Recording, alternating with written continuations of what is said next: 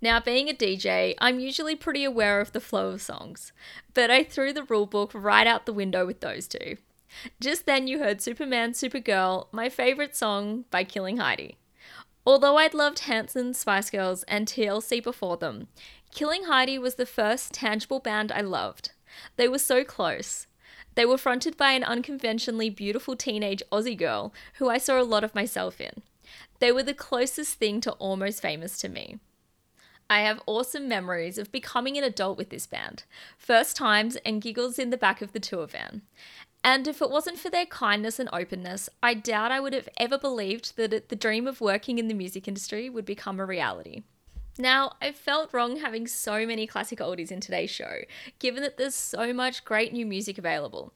But if you want your dose of new music, head over to our brand new music podcast, meaning the songs are brand new. It's not.